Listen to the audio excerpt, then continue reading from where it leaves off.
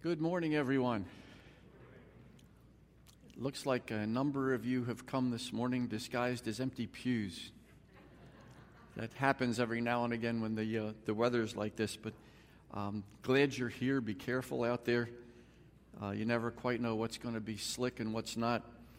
Special welcome to any of you who are bold enough to have visited with us today for the first time. If this is your first time with us or your first time in a long time, we'd like to give you a packet of information about the church. So if you will simply raise your hand, Pastor Kevin will get that packet of information to you. There's a little card we'd like for you to fill out, and then if you'd put that in the offering plate later on, we can acknowledge your visit by letter. So just hold your hand up, make sure that he sees that, and he'll get that information to you. If your row has not yet passed the friendship pad, please pass it down the row and then back again and note the names of the people in your row and be able to greet them by name later on. I'd like to ask if you do me this favor. I'm finding out that there are some people, you're not going to believe this, but there are some people who don't read the bulletin. Have you ever heard of any such a thing? But what I'd like to ask you to do, I'm going to call attention to some inserts that are very important. Coming up this weekend, we've got the Discover the Relational Wisdom Conference that's coming up. That's the white insert. And if you would just take a look at that, we'd like for you to sign up. And if you will do so today in that registration form that is here, it would be a big help in planning what goes on, materials and that sort of thing, to know exactly who's coming. That will help us in all of our relationships, irrespective of our age or gender or anything else. It's for everybody. And we'd like to encourage you to come to that. Ken Sandy is a very fine speaker. This is an area that in his field, and we're sure he'll do very well with that. We also have a kind of salmon-colored insert with regard to a women's retreat. And ladies, I just want to be sure that it doesn't get lost in the middle of some of these other ones. Make sure that you take a good look at that. Easter cantata. If you would like to sing about our Savior during Easter, tells us about this Thursday, a very important time. If you'd like to come, going to be doing some listening through the cantata music together. You'll get a feel for it. Everyone's invited to come to this. If you have questions, see Pastor Derek, who incidentally is ill this morning. So if you'd be praying for Derek, he's been ill a few times recently. So pray for him. And if you have any questions, you can contact him later in the week. We trust he'll be able to receive some questions then. We also have a yellow insert media ministry update for those of you that are interested in listening to our services online. For those of you that are interested in getting the services on CDs, this will give you all the information. It's recently updated. It will be something that will be very, very helpful, and it's up to this Sunday. So be sure to take a look at that. We've also got our financial report from the trustees, and that's a matter for you to take a look at that. We always like to have an informed congregation about our finances. An informed congregation is a praying one, and we'd like to encourage you to do that. So with regard to that, there are lots of other announcements that we could make, but please be sure to read the rest of the bulletin. We're looking ahead to the missionary conference in 3 weeks from today. There are ways that you can help that are still detailed in the bulletin. And we also are looking forward to the old-fashioned potluck dinner during the conference, and you can get details about that as well. Tonight, we don't have this in the bulletin, but we will be installing new officers, those who are newly elected or re-elected officers of the trustees and the elders. And Wednesday night, this didn't appear in the bulletin, Tim Slothauer will be speaking on, and our prayer emphasis that night is on unreached people. So please keep that in mind for Wednesday night. And then we have in the bulletin here with regard to the ministry of remote parking, especially on a day like today. We aren't going to have any more like this, though, on Sundays till next season. This will be the last one, maybe. But the ministry of remote parking, if you're able, park in the lot across the street or on the streets, but don't be parking here. Allow close by the building for those folks who are maybe a little bit older or less ambulatory. So that's the ministry of remote parking. If you look at the order of worship this morning from Matthew chapter 2, verse 11, it talks about worship that is going on in contrast to a fake worship that Herod was involved with earlier in this chapter. But these are the Magi, or the wise men, who saw the child, that would be the Lord Jesus, with his mother Mary. They bowed down and worshiped him. Let's think about worship in this moment right now of silence. thinking about what real worship is, that it's all about the Lord and it's not about us. Sometimes we lose sight of that. Sometimes we start thinking it's all about me, when in fact it's all about Him. So let's take a moment now in silent prayer and meditation.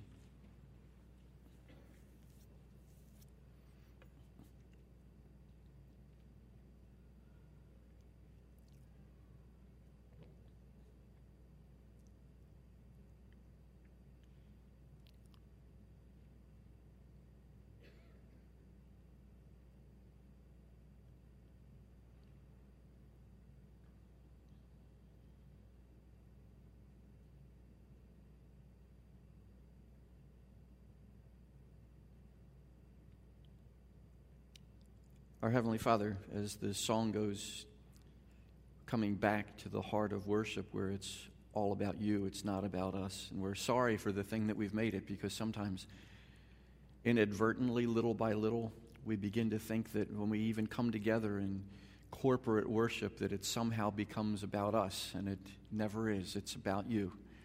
So help us to come back to that real heart of worship where it is about you.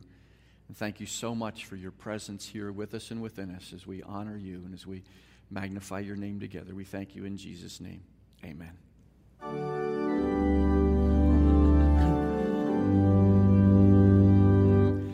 Praise God from whom all blessings flow. Praise Him, all creatures here below.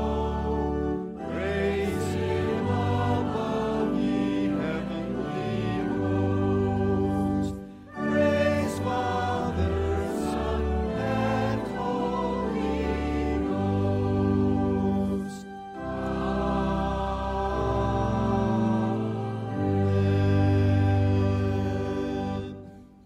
You may have to work a little harder this morning than normal and spread out a little bit to find folks to greet, but let's make sure everyone in here has a real warm greeting this morning.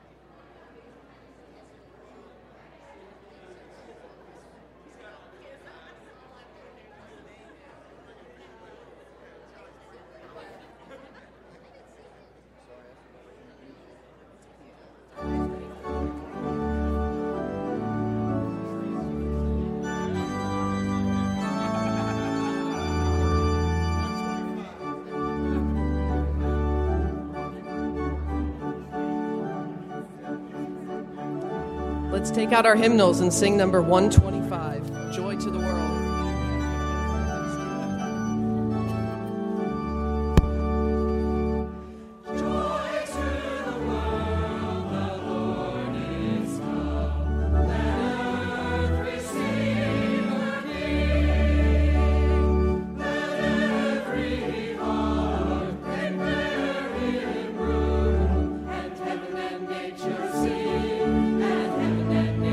Sing, and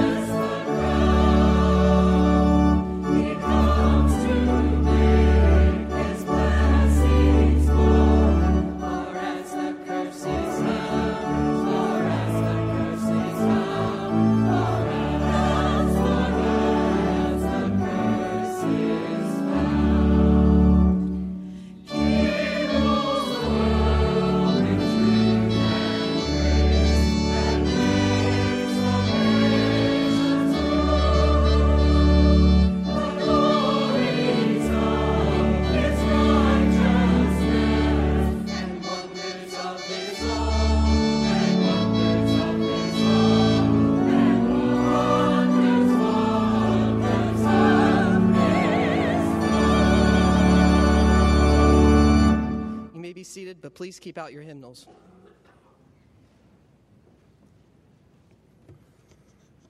If you turn the back to 636, reading on the Magi's visit. Some of you are thinking we stopped preaching Christmas stories, it would stop snowing. So we know who to blame for that, but it's all right. Reminding ourselves of the Magi's visit. It's your first time with us. You notice from the order of worship, we do three things together here. We'll read this responsively. I'll read the lighter print. You'll read the darker print. Then we'll stand together and sing praise, glory to our God, the Gloria Patri, because He's unchanging, His word is unchanging and true. And the inside of your hymnal covers will recite or read the Apostles' Creed, those truths that we should all be believing and following and using in our daily lives. So those three things together. Verse 636. Now when Jesus was born in Bethlehem of Judea in the days of Herod the king, behold, wise men from the east came to Jerusalem, saying, "Where is he who has been born King of the Jews? For we have seen his star in the east, and have come to worship him." When Herod the king heard this, he was troubled, and all Jerusalem with him. And assembling all the chief priests and scribes of the people, he inquired of them where the Christ was to be born. They told him, "In Bethlehem of Judea, for so it is written by the prophet. And you, O Bethlehem, in the land of Judah, are by no means least among the rulers of Judah. For from you shall come a ruler who will govern my people Israel."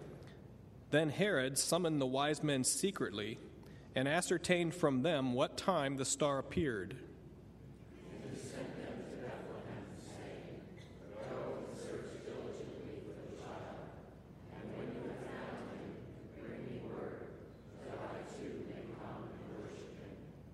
When they had heard the king, they went their way. And lo, the star which they had seen in the east went before them, till it came to rest over the place where the child was. When they saw the star, they rejoiced exceedingly with great joy. And going into the house, they saw the child with Mary his mother, and they fell down and worshipped him. Then opening their treasures, they offered him gifts, gold and frankincense and myrrh.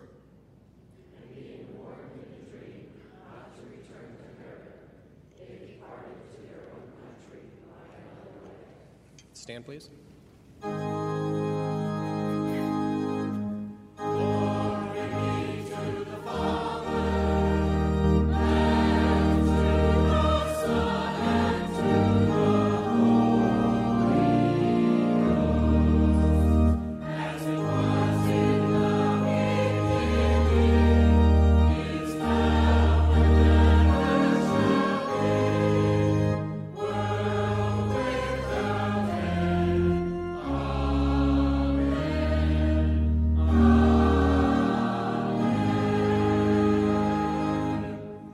I believe in God the Father Almighty, maker of heaven and earth, and in Jesus Christ, his only Son, our Lord, who was conceived by the Holy Ghost, born of the Virgin Mary, suffered under Pontius Pilate, was crucified, dead, and buried. The third day he rose again from the dead. He ascended into heaven and sitteth on the right hand of God the Father Almighty. From thence he shall come to judge the quick and the dead. I believe in the Holy Ghost, the Holy Catholic Church, the communion of saints, the forgiveness of sins, the resurrection of the body, and the life everlasting. Amen. You may be seated.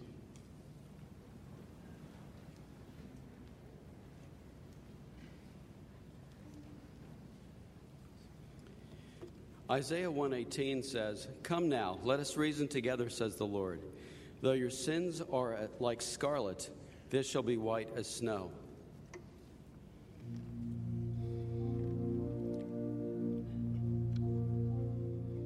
When I read in a poem, when snow covers the earth, that it hides binds the world's scars and gives nature new birth. And they say when a man turns from sin to the Lord, that forgiveness like snow covers him evermore. And somewhere it's snowing, see the soft drifting down as the snowflakes surrender to the hardening ground. Like the good grace of Jesus that now covers our sin. In the kingdom of heaven, it's snowing again. And it's told that the angels lift their hearts and rejoice when one traveler turns home from his way to the Lord. If somewhere someone's turning, he's given his all, then God's grace, like the snow, is beginning to fall. And somewhere it's snowing, see the soft drifting down as the snowflakes surrender to the hardening ground. Like the good grace of Jesus that now covers our sin. In the kingdom of heaven, it's snowing again.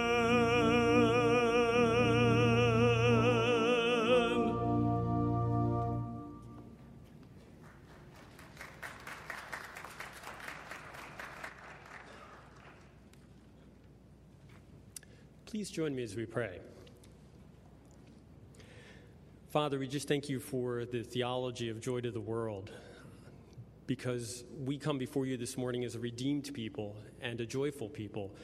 And we're redeemed not because of anything that we've done, but because of the sacrifice of your Son and the blood of Jesus that has purified us. Lord, we just ask that you would humble us and refine us as a people, that you would help us to live obedient lives in service to you. We thank you for this nation that you've given us, and we just pray for our leaders that you would give them the wisdom necessary to navigate the problems that they face on a daily basis, that they would turn to you. But our deepest problem as a nation, Lord, is the fact that our hearts are not near you. We pray for spiritual revival, that your Holy Spirit would blow through this land and that you would revive the hearts of the people, that we would turn back to you. We thank you for the freedom that we have to gather and worship you this morning. We pray for our brothers and sisters throughout the world who do not have that freedom. Help them to stand fast in their faith and to be bold ambassadors for you. We thank you for those that volunteer to keep this nation free, and we pray particularly this morning for Jordan Ida. Thank you for his recent graduation from Field Artillery Officers course and for his acceptance to Ranger School. And we ask that you would provide the necessary clearance paperwork so that he would be able to continue his training, and that you would give him the physical stamina to do well at Ranger School, and he would grow in his walk with you and be a faithful witness to his fellow soldiers during this time. This upcoming weekend, our high school group has the opportunity to go on their annual winter retreat, and we just ask that you would protect them as they travel and prepare their hearts for the message that you will share with them this weekend. And may it be a great time of spiritual growth for our young people, and that they would return to us changed by you. We pray for our college students this morning as they are represented by Angela and Jessica Taylor. And we just ask that you would help all of our students as they try to complete their studies with the condensed semester due to the weather. Though they're there to study academically, may they also continue to be bold witnesses for you. We thank you for all our elders and trustees and for the sacrifices they make as they serve you. Help them to be bold like Caleb, who is willing to do the difficult things for you no matter the cost or how impossible the task appeared. Grant them wisdom, discernment, and humility as they lead. We also pray for our missionaries that we are privileged to support both here and around the world. Protect them and bless their ministries. And we particularly thank you for Kyle and Leah Robinson this morning and for the birth of their daughter, Hannah Elizabeth. As she grows, we pray for her salvation and that she will never remember a day when she has not known you. Help Kyle and Leah as they are starting to prepare for Handy Camp this summer, particularly with the retreat next month, that you would provide them with the necessary wisdom, patience, and time to get everything done. Even now, prepare the hearts of the campers as they learn about you this summer. Now, as we continue to worship by giving back a portion of what you have so richly blessed us with, may you bless it and multiply it to further your kingdom, both here and around the world. In Jesus' name, amen.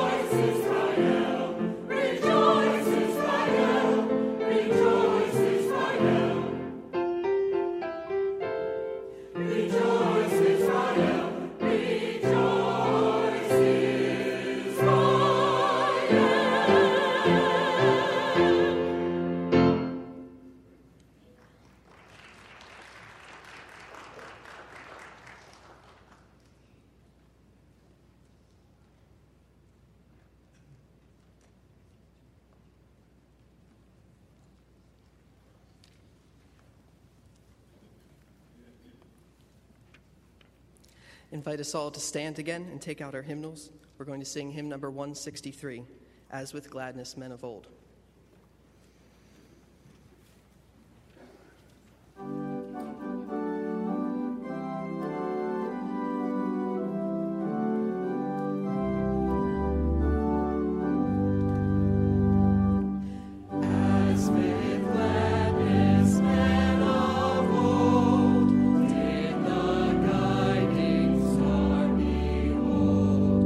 As with joy they hail its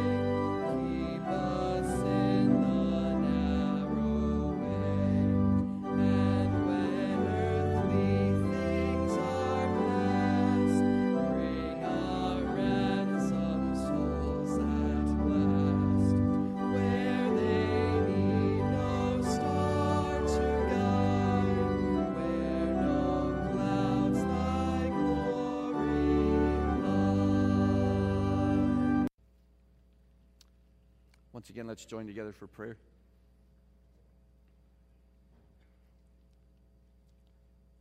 Our Heavenly Father, we thank you for music. We thank you for those who have penned the lyrics of some of these songs of worship. And I ask that you'd help us to carefully know what we're singing, because we make some real commitments in words. I pray that even now we'll be making some real commitments in actions as we offer our lives to truly follow you, to go where you want us to go and do what you want us to do. And I pray that even as we look back at a familiar Christmas story this morning, that each one of us will be challenged to make sure that we're following through, because words are so easy. But help those actions to be there as well. And we thank you for this in Jesus' name. Amen. Let's turn together in our Bibles to Matthew chapter 2. Matthew chapter 2. Once again, as we're beginning a study in Matthew, we find ourselves back in some of the Christmas texts. And what I will try to do this morning is to not go over some of the same things we just did this past Christmas, although it's inevitable that we'll be reading them, but we won't major on some of them this morning. Matthew chapter 2, beginning with verse 1. After Jesus was born in Bethlehem in Judea, during the time of King Herod, Magi from the east came to Jerusalem and asked, "Where is the one who has been born King of the Jews? We saw his star in the east and have come to worship him." When King Herod heard this, he was disturbed, and all Jerusalem with him. When he had called together all the people's chief priests and teachers of the law, he asked them where the Christ was to be born. "In Bethlehem in Judea," they replied, "for this is what the prophet has written. But you, Bethlehem, in the land of Judah, are by no means least among the rulers of Judah. For out of you will come a ruler who will be the shepherd of my people Israel." Then Herod called the Magi secretly and found out from them the exact time the star had appeared. He sent them to Bethlehem and said, "Go and make a careful search for the child. As soon as you find him, report to me, so that I too may go and worship him." After they had heard the king, they went on their way, and the star they had seen in the east went ahead of them until it stopped over the place where the child was. When they saw the star, they were overjoyed. On coming to the house, they saw the child with his mother Mary, and they bowed down and worshipped him. Then they opened their treasures and presented him with gifts of gold and of incense and of myrrh. And having been warned in a dream not to go back to Herod, they returned to their country by another route.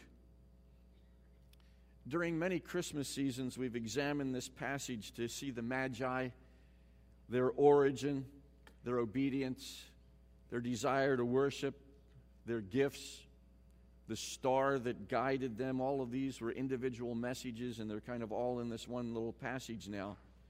A lot of other themes that are there, but I'd like to isolate simply one huge contrast here this morning. We'll touch on some of the others, but one huge contrast. In the scriptures this morning, we'll see two men, one of them at first actually a child. We're going to see both of them who have been identified in one way or another as King of the Jews.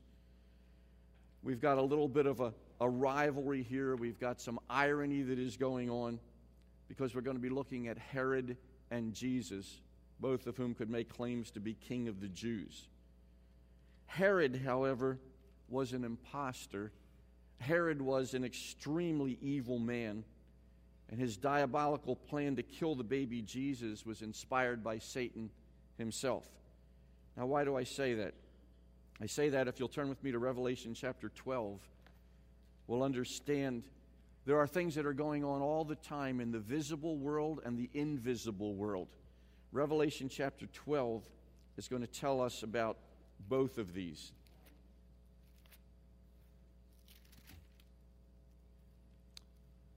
Now, in Revelation chapter 12, we believe in literally interpreting what is here, which means that doesn't outlaw symbolism. And when we're told something is symbolic, then we take it that way. And we're told here that there are some symbols or some signs that are going on. The first thing that we're going to see here is the symbolism of a woman. A great and wondrous sign appeared in heaven, a woman clothed with the sun, with the moon under her feet, and a crown of 12 stars on her head. She was pregnant and cried out in pain as she was about to give birth. And I'm going to stop here and scoop us a little bit. This woman is Israel. Pictured as Israel. Some may think it's Mary as we read on. It's not, and it cannot be. It's more than that. It's the nation of Israel. And we can see this, but we won't take the time to do it in many, many ways. Now, as we continue reading, we're going to see another sign. Verse 3, another sign appeared in heaven, an enormous red dragon with 7 heads and 10 horns and 7 crowns on his heads. His tail swept a third of the stars out of the sky and flung them to the earth. The dragon, and I'm going to stop here and just tell you the dragon is Satan. How do I know that? Well, when we keep reading, you'll know that this is Satan. So we've got a picture of Israel about to give birth to a child, and we've got this dragon, Satan, who's getting very active in this story. It says, the dragon stood in front of the woman who was about to give birth so that he might devour her child the moment it was born. She gave birth to a son, a male child. And let me stop and just mention that this has got to be the Lord Jesus. We see it very clearly. So we've got the invisible world, we've got the visible world. Invisibly behind the scenes is the dragon, Satan. And we've got, although he's not mentioned by name, Herod as his tool, who is going to be the instrument that Satan is going to use to try to destroy this child as soon as he is born, and that would be the Lord Jesus. And that's what we're going to be seeing also again in Matthew chapter 2. So let me start again at verse 5. She gave birth to a son, a male child, who will rule all the nations with an iron scepter. Now you can see that that can only refer to the Lord Jesus. And her child was snatched up to God and to his throne. Ultimately, that was talking about the ascension. The woman fled into the desert to a place prepared for her by God, where she might be taken care of for 1,260 days. And there was war in heaven. Michael and his angels fought against the dragon, and the dragon and his angels fought back. But he was not strong enough, and they lost their place in heaven. Now, just in case we didn't know who this was, verse 9 tells us, the great dragon was hurled down, that ancient serpent called the devil or Satan, who leads the whole world astray. He was hurled to the earth, and his angels with him. I'm going to stop there in Revelation. It's a great story as it goes on. But what we have going here is a picture back now in Matthew chapter 2 when the child was born. Satan wanted to have the child destroyed, and he used Herod to do that. We didn't read as far in Matthew 12 as Herod doing that, but you know the story, and you know what happens.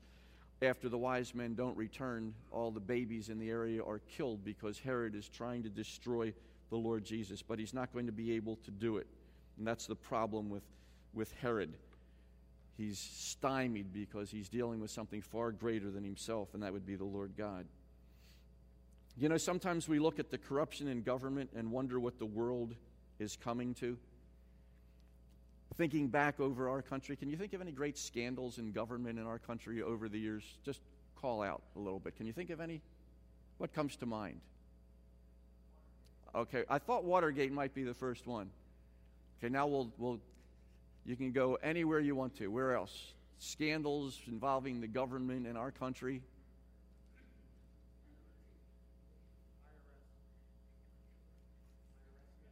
I can't hear you, I'm sorry. Oh, IRS. Okay. Maybe we better not do this. I don't want to lose our exempt status or anything. Any of you remember in history about the Teapot Dome scandal? And you were there. Robert was there. During the administration of Ulysses S. Grant, there were all kinds of scandals that were going on. And we look back in our country and we say, how awful. And blocking bridges. Do you ever hear about anything like that? People blocking bridges. And you would think that was the absolute worst thing that could ever happen. But when we're talking about Herod and we're talking about that time period, the things that they did would make the political scandals of our country and our history look like absolutely nothing. Because we have a situation in Herod's time, political corruption was far worse. This was a time of suspicion, intrigue, betrayal, deceit, treachery, murder, jealousy, insanity, and a lot of other things that were not quite so nice terms. No ruler could ever turn his back on a wannabe ruler at that particular time. No one could be trusted, and Herod was terrible. He was horrible. Now we're going to start out looking at him as Herod the Great. History records him as Herod the Great. He did accomplish some things, but he was not great at all, morally or in God's sight. The Herod before us was the first of several family members of a particular dynasty to use that name. There were other Herods. They were rulers of Jewish Palestine under Roman rule. He came to be known as Herod the Great. He ruled in one way or another. Please try to keep these dates in your mind. I know that people don't like historical dates sometimes, but in one way or another, he ruled from 47 to 4 B.C. Now, 4 B.C., many scholars figure that to be the time of Jesus' birth. Doesn't make sense to a logical thinker. Why would 4 B.C. be the time of Jesus' birth? But that's what a lot of scholars believe. And it's also quite clear from history that Herod the Great died the year Jesus was born. So 47 to 4 B.C. Herod was governor of Galilee for the first 10 years, and then from 37 to 4 B.C., he became king of Judea, or as he was known, King of the Jews. Herod had some great accomplishments to his credit.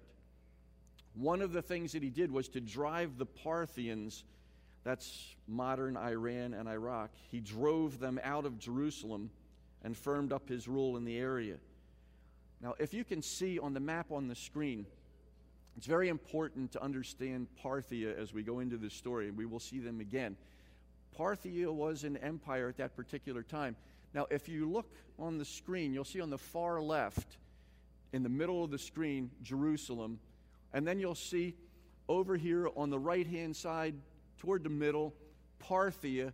And all of that is shaded, that greenish color, is part of the Parthian Empire. You'll understand that that's to, as you're looking at the map here, that is to the east of Jerusalem and the Holy Land. So keep that picture in mind. We're going to be hearing more of the Parthians a little bit later on. But to his credit, Herod drove the Parthians out of Jerusalem, and then by doing that, he firmed up his rule in that area. It's one of the reasons why they called him Herod the Great at that particular time. He was a clever, good fighter, a powerful orator and diplomat. He could talk people into almost anything. He was very cunning. He was very tricky in that particular way. He built a lot of things. He built theaters and racetracks, got the temple in Jerusalem started. He was involved in the building of many other major projects. He revived the city of Samaria, and he built Caesarea. Can you hear the word Caesar in Caesarea? He did that, obviously, to please the emperor. He improved the cities of Beirut and Damascus and Tyre and Sidon and Rhodes, and he built the virtually impregnable fortress of Masada. And at times, he even helped the poor by contributing gold from the palace. So much to be said for Herod the Great. But the other side, I call this Herod the Not-So-Great. A.T. Robertson calls him Herod the Great Pervert. He certainly had his bad side. I'm going to go through that. More history than probably we've ever had before or will have since here from the pulpit, but I think it's very important for us to understand what's going on at that particular time. So Herod, with some early problems, he executed a Jew named Ezekias. And we're going to see a lot of names on the screen. But Ezekias and his followers were executed, and then Herod was actually brought to trial for violating Jewish law by doing that. The trial was adjourned, and this is going to begin a pattern in his life. It was adjourned due to political influence that aided Herod's cause. That means he knew people in high places. That means that they intervened for him. The political intrigue and the flimsy alliances that could develop at that time were almost continuously changing. One person would become friends with another group of people, and they would aid him and help him. Then they would turn on each other, and then somebody else would come into the picture. It was going on and on and on at that particular time. The whole time of Herod's reign, it was very important to him that he aligned himself properly with some of these people. And he played the system very, very well. But Herod's cause was still precarious at this time. He joined the side of Cassius and Brutus. You remember them? Cassius and Et tu, Brute, and all of that with Shakespeare and Julius Caesar and all of that that's going on. He was a fundraiser for these two individuals, Cassius and Brutus, after they murdered Julius Caesar on March 15th, 44 BC. He had a first wife. His name was Doris, who gave him a son, Antipater. That was named after Herod's father, by the way. After divorcing Doris, and she got off really easily compared to some of the other people that were going to be close to him. After divorcing Doris, he was engaged to Mariamne. He was engaged to Mariamne for 5 years before they married. And this was a woman who helped to offset the fact that he was not Jewish. He was an Idumean, or an Edomite, as sometimes is referred to. Not a Jew. Well, that made him unacceptable to the Jews because he definitely was not born king of the Jews. But marrying Mariamne helped a little bit because she was from one of the former ruling Jewish families. Well, as the fortunes of war changed, Mark Antony appointed Herod and a man named Phasael as tetrarchs of Judea in 41 BC. We're counting down now. We're down to 41 BC. In 40 BC, there began a lot of trouble with the invading Parthians from the east. And remember, we saw the map just a little while ago, the Parthians who were there in the east. And there was trouble. So much trouble, in fact, that the Parthians actually began an invasion and took over Jerusalem. Herod had to flee the area. He went to Rome, where Mark Antony and Octavius and the Senate designated him king of Judea. By the spring of 37, and we keep coming down in years, by the spring of 37, he laid siege to Jerusalem, and by the summer he had retaken Jerusalem from the Parthians. We mentioned that earlier. This helped him to get his title, Herod the Great. He eliminated some possible rivals and became known then specifically as the King of the Jews. He punished severely some of the Pharisees who oppressed him, executed 45 Sadducees, and had a great deal of mother-in-law trouble. Can you imagine that? With Mariamne's mother, whose name was Alexandra. Alexandra, and some of these names, if you've ever studied history, these are going to be very familiar to you. Alexandra was a good friend of Cleopatra, who was obviously in good with Antony. And so Herod had to deal carefully with some real intrigue to keep Antony from coming down hard on him. Eventually, this isn't going to make sense at first glance, eventually he killed Alexandra's son, Aristobulus. He was getting very popular.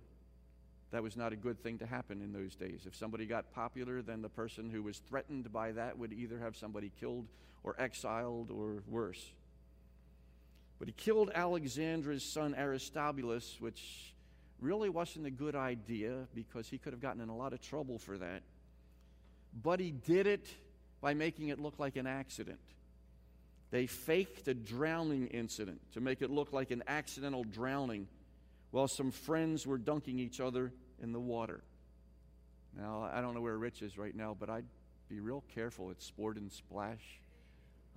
Don't sit near the edge of the pool. Be careful about this, but this was carefully plotted by Herod. And so what was happening now, still, as Herod simulated the most profound grief, he provided a lavish funeral, a very fine tomb. He was so sorry for this death to all outward appearances. Alexandra knew what had really happened. She wanted her revenge. So she got Cleopatra involved.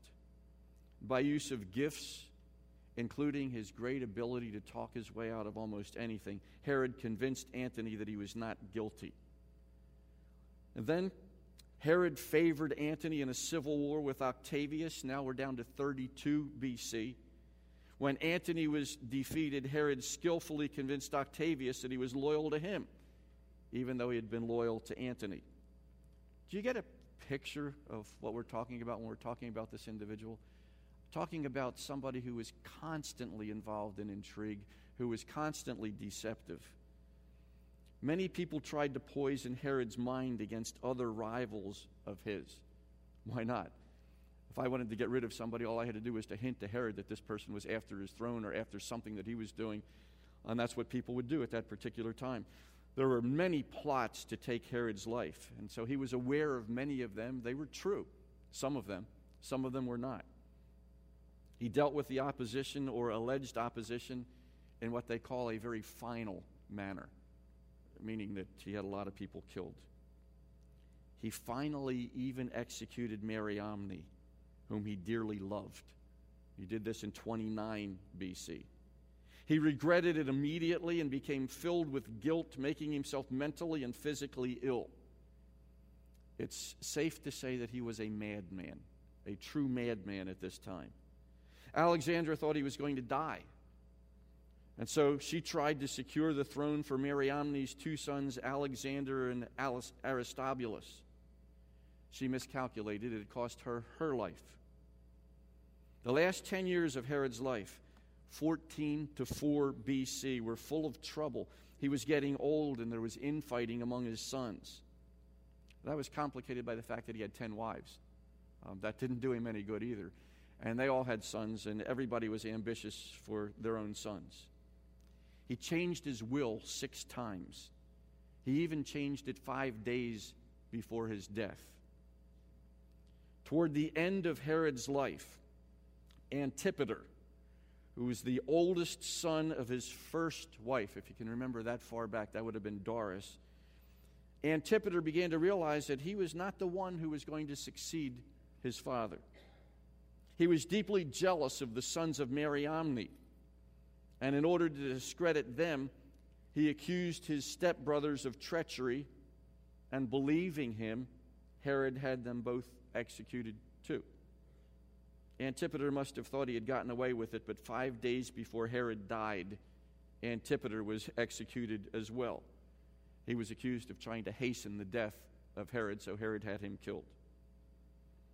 Signing Antipater's death warrant, Augustus Caesar remarked this. He said, "I would rather be Herod's pig," some reports say, or hog, others say dog. But anyway, I'd rather be some kind of an animal than Herod's son, because it wasn't healthy to be Herod's son.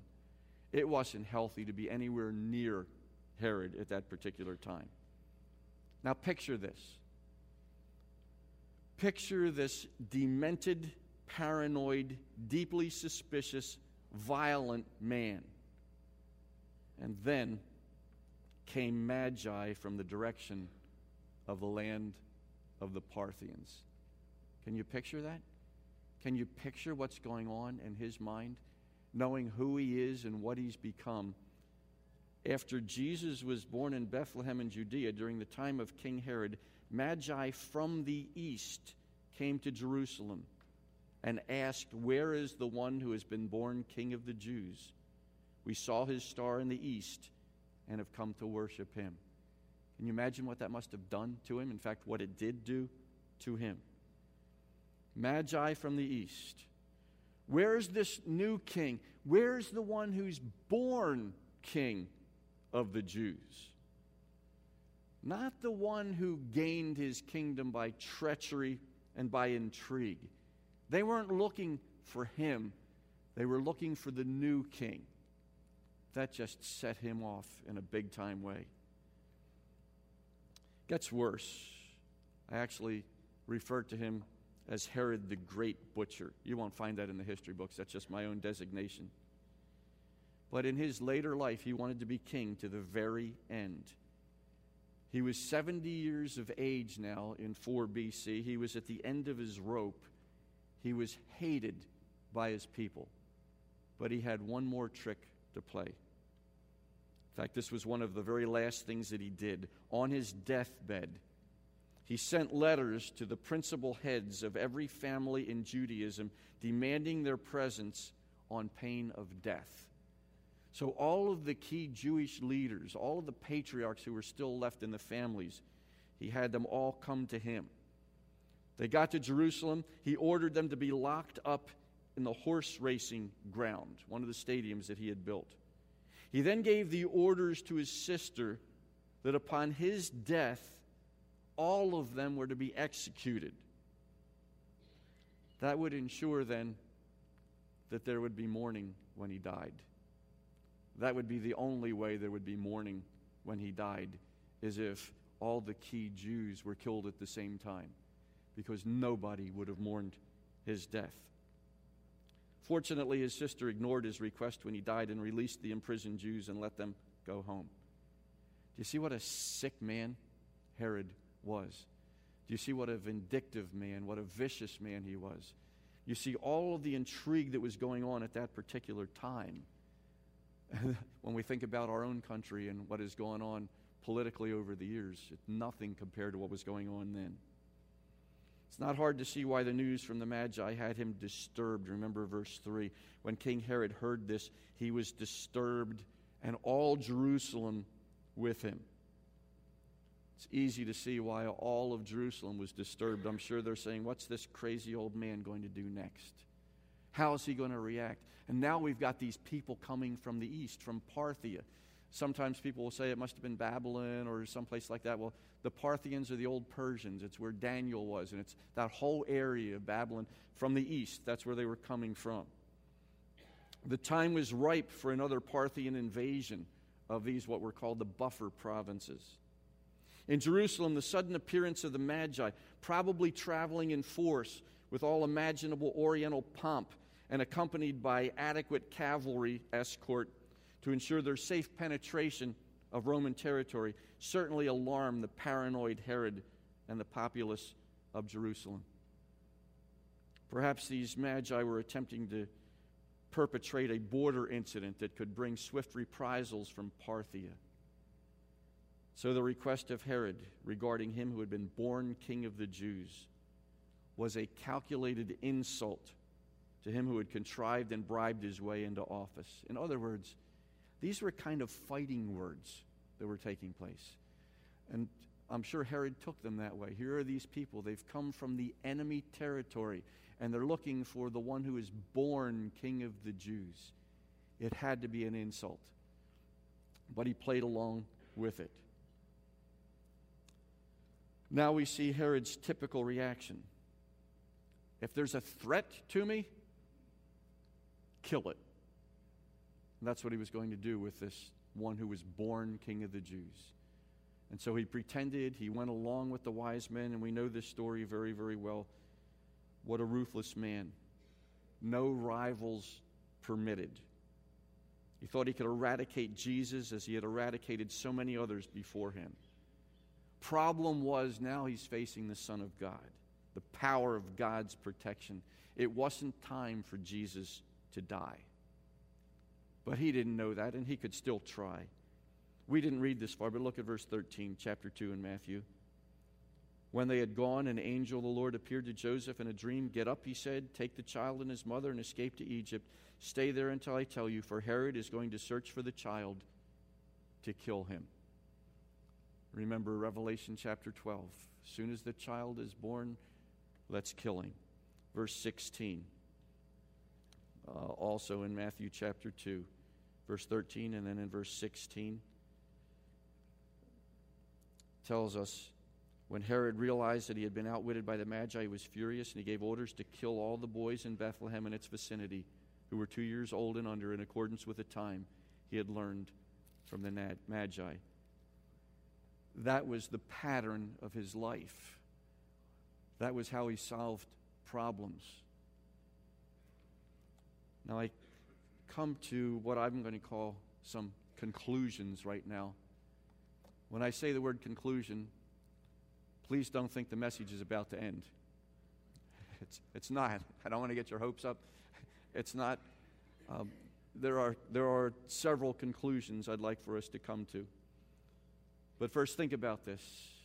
I've spent a lot of time building up to this, but here was a man characterized by jealousy, worry, insecurity, deceit, lying, murder, insincerity, hypocrisy, and pride. Nearing death, how could a little baby matter to him? It was the very idea of a rival that enraged him. Truly, he was a madman. He killed his wife, his 3 sons, his mother-in-law, his brother-in-law, his uncle, and many, many others, including an estimated dozen or so little babies. A truly paranoid individual. So here's the question. What can he contribute to our understanding of life today? Where's the challenge for us as Christians as we look at his life? How can we learn anything from him? He's on the farthest extreme. No one can possibly parallel him or identify with him. He was a monster. So we're thinking, I'm safe. You're not going to be able to apply anything from his life to me because nobody's like him. He's absolutely the worst. Well, let's see if maybe we can apply some things to our lives. Conclusion 1. Some worshipers are pretenders. No, not necessarily in the way he was, but some worshipers, some among us right now could conceivably be nothing more than pretenders at worship. So conclusion 1. If we look into the mirror of God's Word, and remember this, God's Word is intended for us to look at it as a mirror, not a window. When I look at God's Word and I see the people that are there and I see the thoughts that are expressed in God's Word, I'm looking there not so that I can shake my head and say, Herod, what a rotten guy that guy was. I'm glad I'm not like him. But to look there, not through the window and see Herod, but to look into God's Word and see a mirror and wonder, what about me is reflecting back that I can learn from? Some worshipers are pretenders. Are any of you seeing in that mirror of God's Word that we've just seen someone who pretends he's a true worshiper, but instead only cares about himself and his own self-interests? What brings you here to worship? Is it a sincere desire to worship the God who is worthy of worship? Examine your motive. Are you here for some other reason?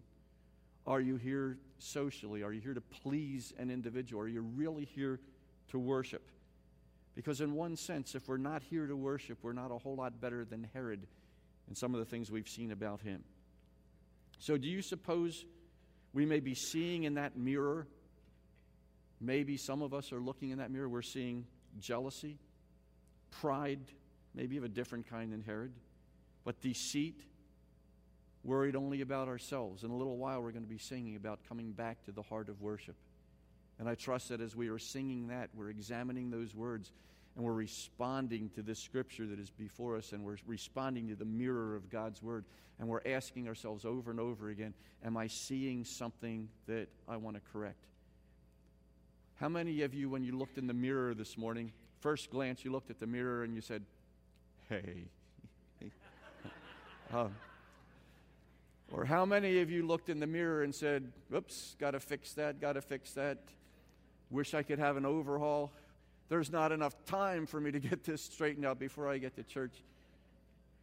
When we look into the mirror of God's Word and we see what's looking back at us, there's some things we need to fix, and we've got to be very careful about that. We see some dim reflections. We ask God to give us a true heart, a sincere life to live before Him. But we want to return to the heart of worship where it's all about Him. It's not about me. It's not about you. It's all about Him. I'm not here in order to get. I'm here in order to give. And so many people come and they say, well, I didn't get anything today out of the service. If you didn't get anything out of the service, it's because you didn't give anything. Because if you're giving something, if you're giving worship to God, you've got to receive. Conclusion 2. Through the mirror of God's Word, perhaps again we see this dim reflection. We're not going to see Herod exactly staring back at us, but we may see a dim reflection. Perhaps there are those of us who are afraid or unwilling to let Christ take over the throne of our hearts, to take over the throne of our lives. We call the shots. We keep veto rights over God's laws. We might say this, maybe not in these words, but for me to live is me, and to die is covered by an insurance policy. There can only be one king. There can only be one sovereign. There can only be one boss, one in control of one's life. It cannot be Herod. It cannot be you. It cannot be me. But the question is, who is the king of your life? Looking into the mirror of God's word, we see one who obviously was the king of his own life, Herod, to an extreme. But what about us? He's not all that important right now. You are, and I am to God. Who is the king in our lives? Conclusion 3, we're going to shift to the Magi here. And I'm going to call them wise men. We're going to be, Lord willing, going to the English Standard Version later in the year. English Standard Version calls them wise men. I can't wait to get back to wise men instead of magi. I never liked that switch. In fact, a number of the modern translations go back to wise men. So, shifting to the Magi, there is joy in finding the real king. There is joy in finding the real king. The real king of the Jews, the one who was born king of the Jews. And we saw that in the genealogies before. Not the pretender, not the imposter, not the usurper, not Herod, but joy in finding the real king. Look at verse 10. Verse 10, it gives us some words here. It tells us that when they saw the star, and I believe this was a supernatural star, not a natural phenomenon. When they saw the star, they were overjoyed, it says. And that word overjoyed is actually an understatement. The King James Version says they rejoiced with exceeding great joy. And the word exceeding is from the Greek word spafter. You can see it on the screen. It means violent or vehement. It's in a high degree, much, exceeding, greatly. And that's only one of the modifiers. It modifies the next word. It was exceeding great joy. Great, the second modifier is the word megas. It means big, exceeding, greatest, high, large, mighty. You get a picture that the word overjoyed doesn't exactly capture. Exceeding great joy. Not just great joy, but exceeding great joy. Their joy being colossal. One commentator puts it this way: the original text piles up superlatives to emphasize the extent of exhilaration they felt. When they saw the star came to rest where the real king was. Long, dangerous journey. Can you imagine on their part also, coming from where they were coming from? The known enemy, what might have happened to them, except that Herod wanted to use them like he used everyone else for his own ends, to find this other king so that he could kill him. No telling what would have happened to the wise men at that time either. So colossal joy in finding the real king. Conclusion number 4 is that we can learn an awful lot from these wise men. And other Christmases we'll spend a whole time or two, a whole message or two, just talking about what we can learn from the wise men. But in brief, they show us that wise men study, know, and act on the Word of God. How did they know there was one who was born King of the Jews? How did they know about the star? They knew because somehow, some way, maybe because of Daniel's influence, they were aware of the prophecies. They also show us that God is a rewarder of those who diligently seek Him. God rewards those who diligently seek Him. And that's what happened. They were diligently seeking, and God rewarded them. They also show us that it is wise men and women who are willing to sacrifice and make great efforts to worship the Lord. They were true worshipers. As we're looking in the mirror of God's Word, it's always nice to be able to see something other than Herod in this story, but to see the wise men and to see true worship the way that it should be. And they also show everyone that the Lord Jesus Christ, the Messiah, was not just for the Jews. Matthew is a book written by a Jew to Jews about a Jew. First chapter includes a Jewish genealogy about a king of the Jews. There are references to the Jewish scriptures. Yet God supernaturally worked to involve a group of Gentiles who were drawn to worship Jesus. Jesus is the Savior for everyone who will accept the gift of salvation. God wanted all of us to know, not just the Jews. That's why the wise men were there. They were willing to give God their best, not their leftovers. They brought gifts worthy of a king. They were all costly substances. They were in demand in the Roman world.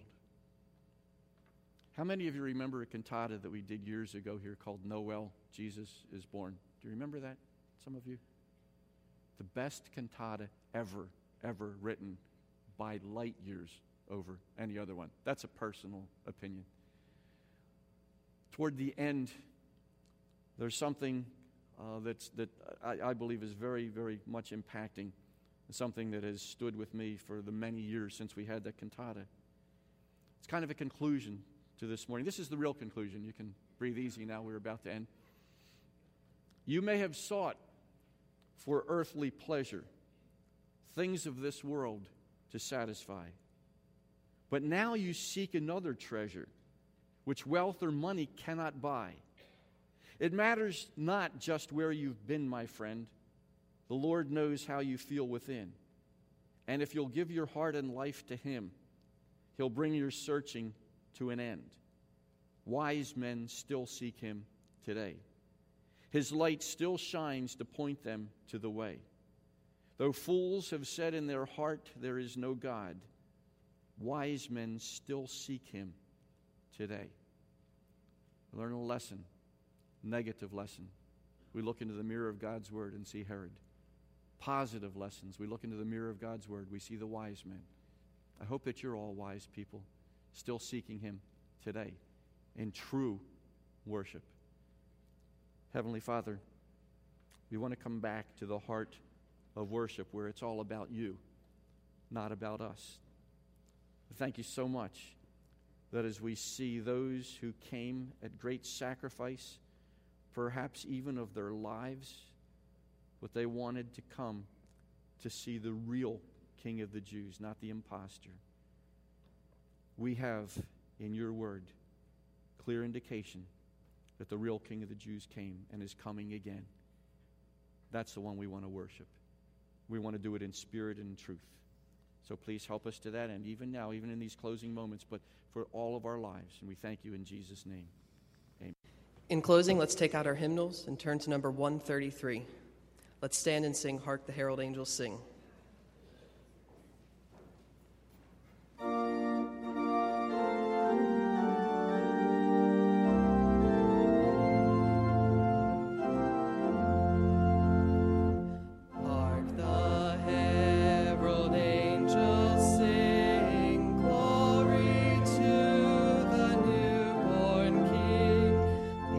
On earth and mercy mild, God and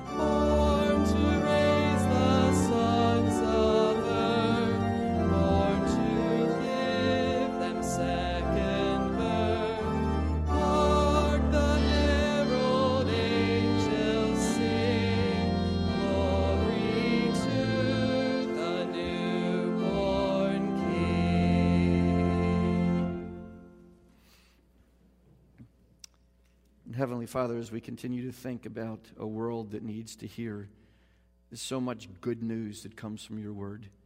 Help us to remember we're your ambassadors. We thank you in Jesus' name. Amen.